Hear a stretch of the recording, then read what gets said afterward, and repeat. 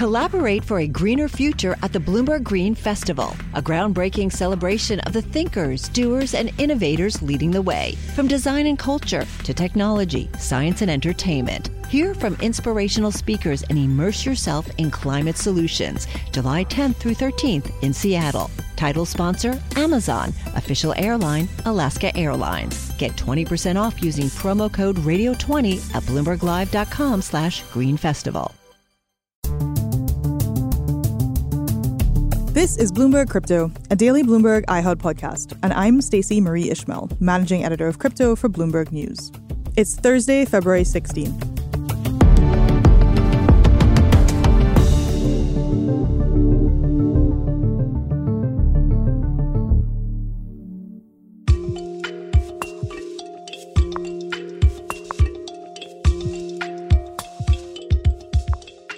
Allow me to quote my colleague Matt Levine for a second. In a recent column about the great crypto crackdown, Matt wrote, "At some emotional level, the debate is we need to stop fraudsters versus we need to allow for innovation. And the fraud-innovation balance has shifted a lot in recent months." It's true. Over the past several months, regulators have watched crypto company after crypto company file for bankruptcy, freeze withdrawals. Some crypto founders have become fugitives from the law, and others have been arrested for allegedly breaking laws. Customers have lost a lot of money, and the prospects for recovery are, in some cases, pretty bleak. And now, after what's been criticized as months spent on the sidelines, regulators have begun fighting back. In just the first 2 months of this year, we've seen a couple of pretty significant escalations. And today we're going to talk about one of them, what's happening with stablecoins. You know, those crypto tokens that are supposed to hold their value and that are typically backed by some real-world financial asset, like the US dollar or US treasuries. In addition to stablecoins, we're going to talk about Binance, the largest crypto exchange in the world, by any measure. It's been particularly affected by some of these post-FTX regulatory moves. So what's at stake for Binance, and what could all of this mean for the industry? Bloomberg reporter Emily Nicole joins me now.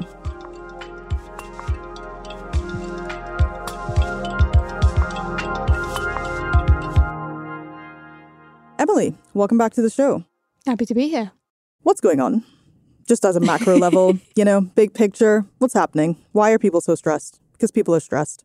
So one of the biggest parts of crypto is stablecoins. They're really core to the way that trading operates. It's how traders and investors move money between fiat into crypto and then also just move between cryptocurrencies without letting their value diminish in between. A stablecoin is a cryptocurrency designed to have a relatively stable price. This means it can be backed by fiat, a commodity, other cryptos, or even algorithmically.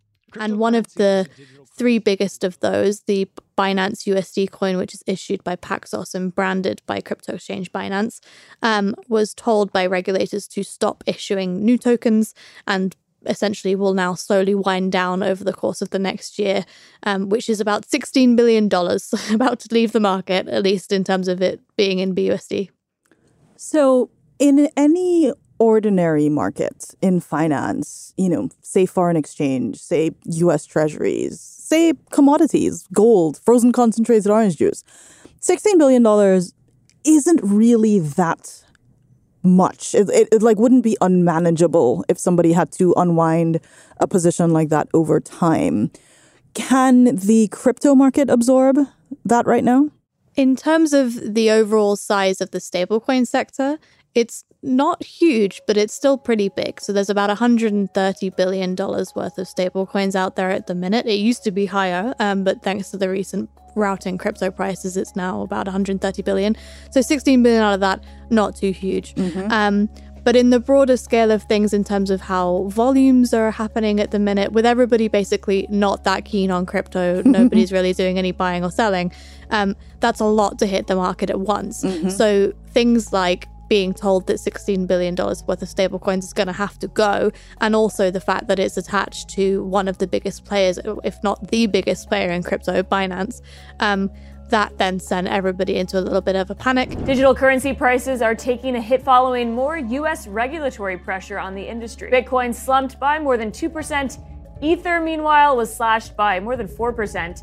And Solana sunk a whopping 8%. What does this have to do with Binance? Like, what's the relationship between Binance and this stablecoin issuer, and who has a problem with it?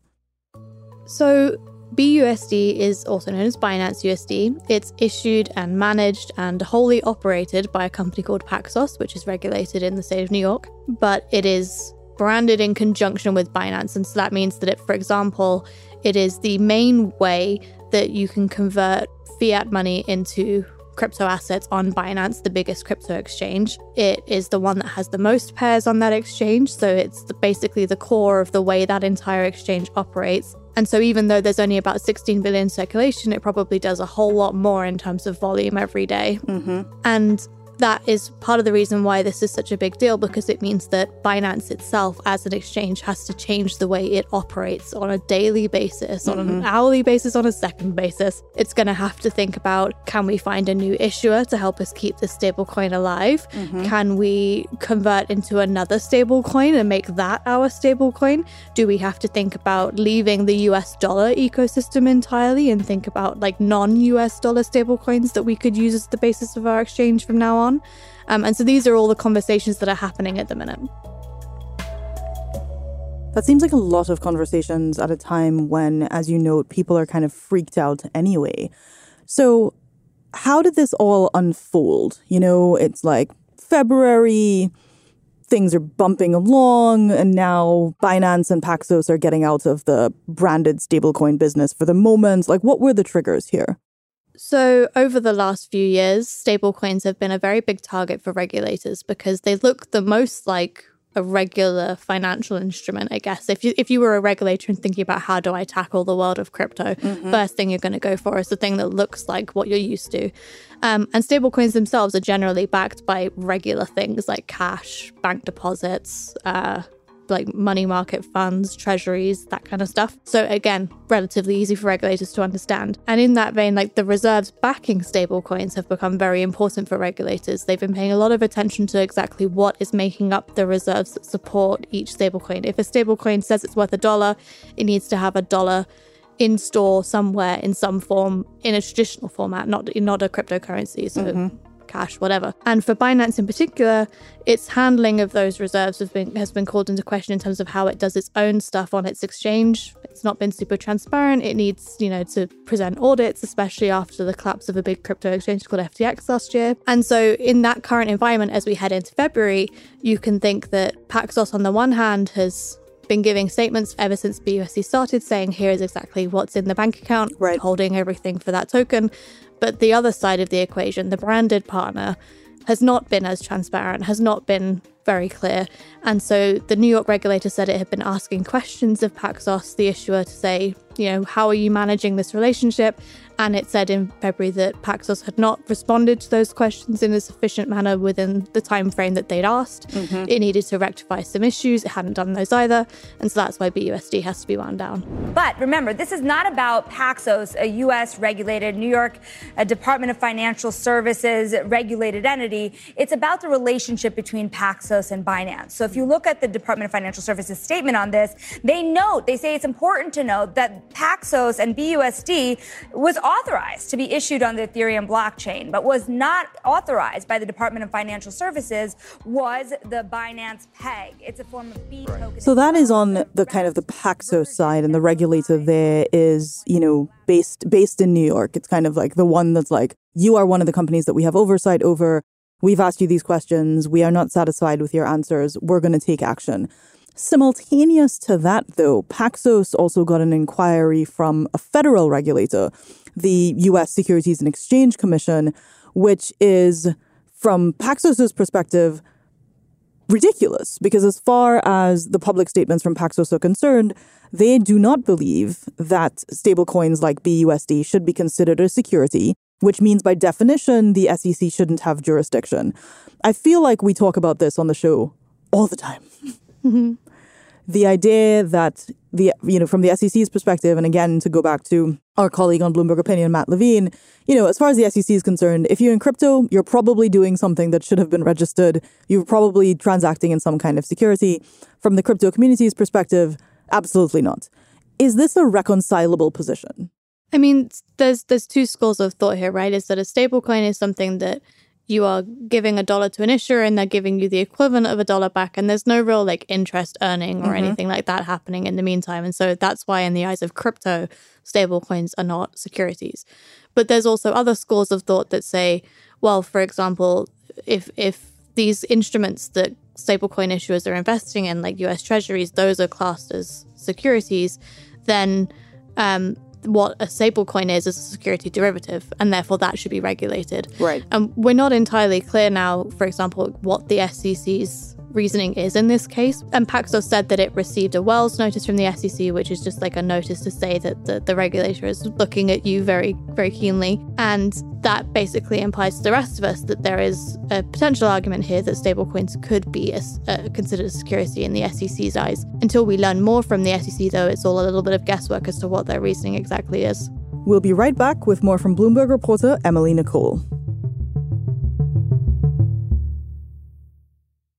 Success is more than the final destination. It's a path you take one step at a time. It's discipline, it's teamwork, and it's the drive and passion inside of us that comes before all recognition. It's what Stifel's been doing for over 130 years. Quietly, yet strategically, Stifel's become one of the fastest growing wealth management and investment banking firms in the country. Our financial advisors go beyond traditional wealth management to provide clients with direct access to one of the industry's largest equity research franchises and a leading middle market investment bank. Because success is the drive it takes to keep climbing, the passion to keep investing, the best of each of us made better by the best in all of us. And that is where success meets success. Start your journey at Stifel.com. That's STIFEL.com. Stifel Nicholas and Company Incorporated, member SIPC and NYSE. Collaborate for a greener future at the Bloomberg Green Festival, a groundbreaking celebration of the thinkers, doers, and innovators leading the way. From design and culture to technology, science, and entertainment. Hear from inspirational speakers and immerse yourself in climate solutions. July 10th through 13th in Seattle. Title sponsor, Amazon. Official airline, Alaska Airlines. Get 20% off using promo code Radio20 at BloombergLive.com/greenfestival.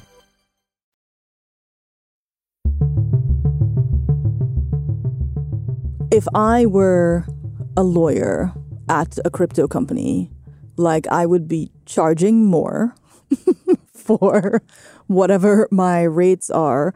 And I would probably be having kind of, tough and serious conversations with the various execs around, okay, here are the risks, here's the reality. One of those execs, the CEO of Binance, CZ as he's commonly known, did Twitter Spaces to talk about what he thinks this regulatory crackdown could mean for stablecoins. And I was intrigued to hear him suggest that it could mean algorithmic stablecoins come back. Could you just remind our listeners what algorithmic stablecoins are? So if a regular stablecoin, as we call them regular, are ones that are backed by stores of reserves filled with traditional assets like cash and US Treasuries and money market funds, some stablecoins try to use other methods to make sure that their token remains worth $1 or whatever set values they've chosen. Some stablecoins like MakerDAO's DAI use stores of crypto. Actually, those reserves are mostly full of stablecoins themselves, so it's a little bit like a crypto reserve of crypto dollars. But others try to use a complex system of algorithmic incentives, so incentivizing traders to use their stablecoin, and a sister token, usually like another cryptocurrency, to basically try and use the two different assets to keep them in balance and make sure that one stays $1 while the other stays attractive enough to keep traders using those incentives and make everything work accordingly. Famously, the strategy employed by Terra with its sister coin, Luna. Which and that didn't work out so well. Not so great as outcomes go. About $40 billion lost, but yeah. Terra USD and its sister token Luna lost their peg to the dollar in the last few weeks. They had a spectacular meltdown, sending prices to near zero. And now, why would algorithmic stablecoins, according to, folks in crypto, not necessarily be subject to the same kinds of regulatory scrutiny? Purely, I guess, because of the fact that they don't have any real dollars in them, so to speak.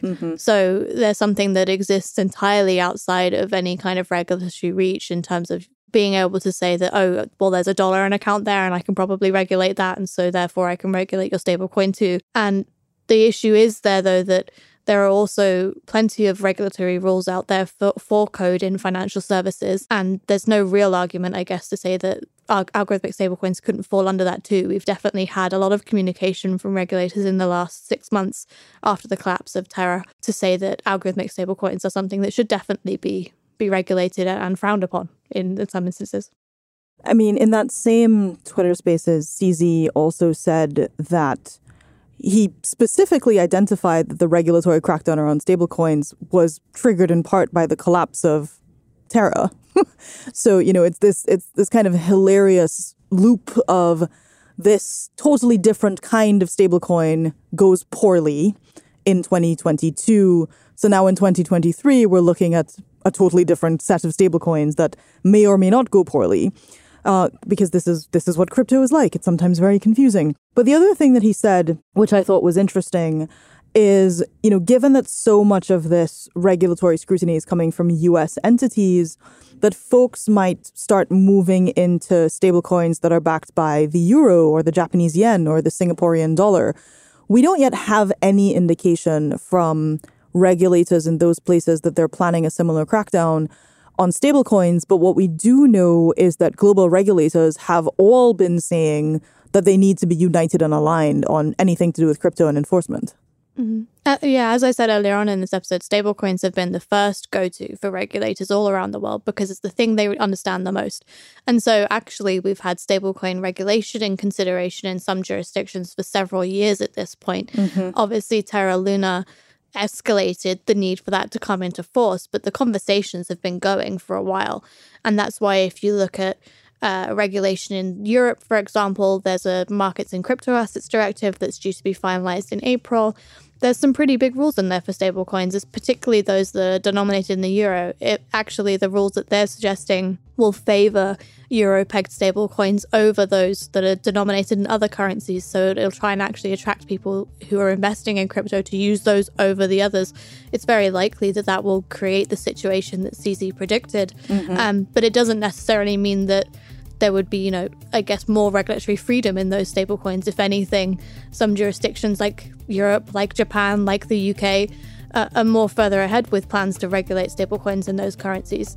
Like we keep saying, banner time for lawyers in crypto. Thank you as always, Emily. Really good to have you on the show. Thanks for having me. That was Bloomberg reporter Emily Nicole. You can find more of her reporting on the Bloomberg Terminal and on Bloomberg.com.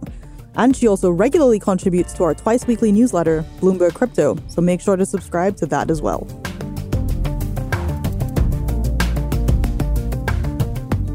This is Bloomberg Crypto, a daily podcast from Bloomberg and iHeartRadio. For more shows from iHeartRadio, visit the iHeartRadio app, Apple Podcasts, or wherever you get your podcasts. Send us your comments, questions, or suggestions for the show to crypto@bloomberg.net. The supervising producer of Bloomberg Crypto is Vicky Vergolina. Our senior producer is Janet Babin. Our producers are Mohammed Farouk and Sharon Barrero. Our associate producers are Ty Butler and Moses Undum. Desta Wonderad is our engineer. Original music by Leo Sidran. I'm Stacey Marie Ishmael. We'll be back tomorrow.